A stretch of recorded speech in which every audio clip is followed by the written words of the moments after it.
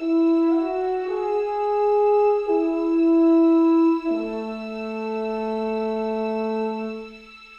Glasgow's International Airport, Prestwick, where some New York flights make their first touchdown on the British Isles, portraits of Scotland's famous scientists, inventors, explorers, and national leaders challenge visitors to esteem a race of people whose intellectual achievements have been shared for the benefit of all mankind. Among them is Sir David Brewster, born 200 years ago, a man of prodigious energies and talents, one of Scotland's greats. In his lifetime, Brewster performed outstandingly as a divinity student, a renowned preacher, tutor, editor, successful writer for popular science, inventor, university principal, and even an advocate for social reform. Historically, his life's work comes after Isaac Newton's, of whom he wrote a biography, was contemporary for a period of Charles Darwin, and his death occurred 11 years before the birth of Albert Einstein. David Brewster did much to make science popular among the masses, but when Darwinism began to be approved, he viewed this trend as folly.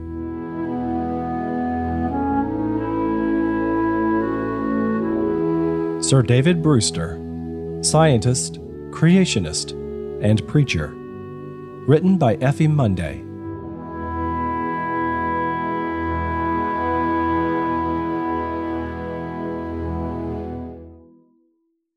David was an advantaged child whose father's intellectual activities as rector of the grammar school in Jedburgh and studies of Edinburgh University provided manuscripts for a precocious boy to pore over. James Veitch, the peasant astronomer, encouraged and helped him in making sundials, microscopes, and telescopes. Actually, this brilliant boy was only 12 years old when he was admitted to the revered halls of learning at the University of Edinburgh. There he completed all the prescribed courses like the other students, but without taking a formal BA degree. From that point of scholastic achievement, his background and religious aspirations led him to continue studying as a divinity student. And in 1800, he received an honorary MA at the age of 19. It was not until 4 years later that the Church of Scotland granted him a license to preach. Although never ordained to the pastoral ministry, David Brewster preached frequently with great acceptance to the congregations of Edinburgh and Leith churches. His knowledge of the Scriptures and his sound doctrine ensured him a welcome in any pulpit, and no doubt introduced him as an author to be read and discussed over many a Scottish meal table, at home and abroad. For those times, David's opportunities were certainly unusual. Besides the encouragement and example of fine parents, Margaret and James Brewster, his creative friendship with James Veitch, and his extraordinary education, his youth was blessed with an opening to serve as amanuensis, or secretary, to Dr. Thomas Somerville, noted scholar and author, and his own minister in Jedburgh. The inspiration of this involvement in Christian service did much to lay foundations for his faith and appreciation of truth, which were to mark his whole life. Author William Whewell, in his History of the Inductive Sciences, describes Sir David Brewster as the Johannes Kepler of optics. Though the world today is largely ignorant of Brewster's contribution to our well-being, he received a greater degree of recognition in his lifetime than almost any other physicist before or since. Including 2 degrees by the age of 25, elected a Fellow of the Royal Society of Edinburgh in 1808, and of the Royal Society of London 7 years later, a knighthood in 1832 at the age of 51, practically every medal awarded to the Royal Society, and honorary membership of many foreign academies. He served as principal of the United Colleges of San Salvador and St. Leonard's of the University of Edinburgh, and from 1859 until shortly before his death, he had the honor of serving that university as its president. About the year 1798, the influence of his friend and fellow student Henry Brougham stimulated his experimental research in the field of light. At that time, the darkness of the Reign of Terror in France had scarcely begun to fade from the face of Europe, and Jenner was developing his safe vaccination for smallpox. Using simple apparatus, Brewster discovered many beautiful optical effects and succeeded in relating optical properties to crystal symmetry. His experiments were to lead to many benefits in the optical field which we in our day still enjoy, but take for granted, being ignorant of who it was who brought the knowledge of these discoveries to mankind. Brewster believed that his findings disproved in part Newton's explanation for the curving of light on its path. It was during an intensive study on the absorption of light in the spectrum in an attempt to improve the quality of colored eyeglasses that Brewster came to the conclusion that he also differed profoundly from Newton's findings regarding color. This painstaking research further convinced him of his emission theory of light, which he had already held for so long. Examining a blue eyeglass, he found this color brought severe weariness to the eyes by transmission of only red and blue rays which differed so widely from each other that the eye was actually prevented from adjusting to a common focus. And Brewster's work in the study of crystals of various minerals was the beginning of a whole new science called optical mineralogy. This led to what has become known as Brewster's Law, which relates to polarization, the way in which light rays exhibit different properties in different directions. It was Brewster's research on the construction of the lens of the eye which confirms the existence of an ordered fibrous arrangement of its parts. Most remarkably, modern students using a laser have scarcely improved on the data discovered by Sir David Brewster so many years ago.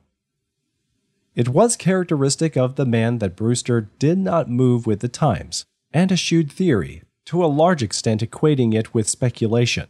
When Fresnel in 1830 established the wave or undulating theory of light, still accepted in our day, Sir David Brewster carefully avoided this speculation, and even omitted it altogether from his treatise on optics.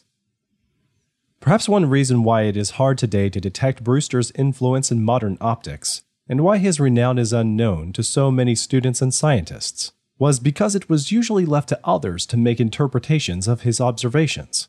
It is regrettable that his great endowment to our present fund of knowledge still goes largely unnoticed.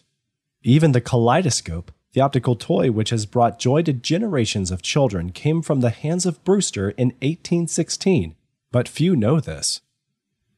The great amount of literary work which he was able to accomplish in his lifetime can only be described as amazing. That he should find the time to preach, write, edit, the Encyclopedia Britannica, Edinburgh Magazine, Scott's Magazine, and various other scientific journals over the years, champion the cause of British scientists and inventors, and so much more, leaves the average layperson truly bewildered. When his first wife, Juliet, died in 1850, after 40 years of happy marriage, the loss of her constant companionship and support bowed his unusually strong character low.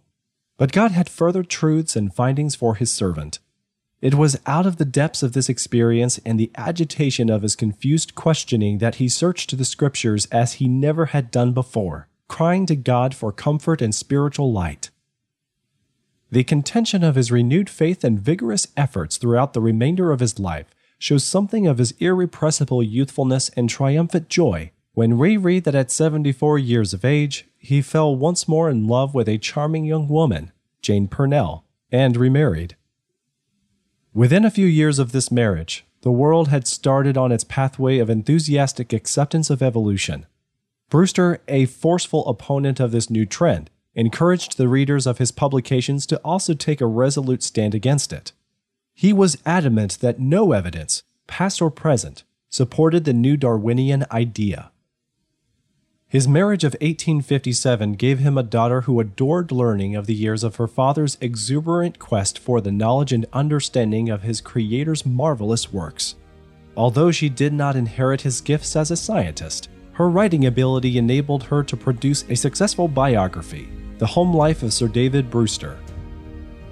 At age 86, David Brewster contracted pneumonia. His life was soon to pass. He simply said of it, "I shall see Jesus and that will be grand. I shall see him who made the worlds."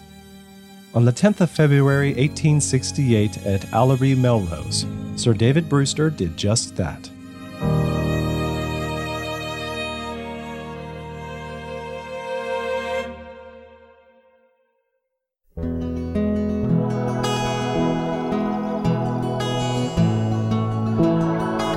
You know, I love listening to podcasts. It's the reason that I'm producing this one. I have subscriptions to shows with all sorts of topics, but I never let good listens get in the way of good reads, where some of the best resources are to be had. I make the point to read a lot, And that's why I'm glad that I can honestly tell you that Creation Ministries International publishes one of my favorite knowledge sources, Creation Magazine. In 4 issues a year, our magazine addresses the most interesting and perplexing creation subjects for every reader in the family. Our team of scientists and experts deliver accurate and current information that gives answer to evolutionary arguments and defends your faith. It makes a great evangelism tool for young people too, so you always have something to discuss among your peers in school. The printed magazine's shipping is free, but you say, "Joseph, I don't want a printed magazine." Well, you can give a printed copy to a friend, because the digital edition can be shared on up to 5 of your household devices, and you'll have access to back issues. Seriously, Creation Magazine is one of the singularly most biblical and scientific publications today, so why not take advantage of it now? Sign up today at creation.com/magazines. I am Joseph Darnell. For all of us at Creation Ministries International, thanks for listening.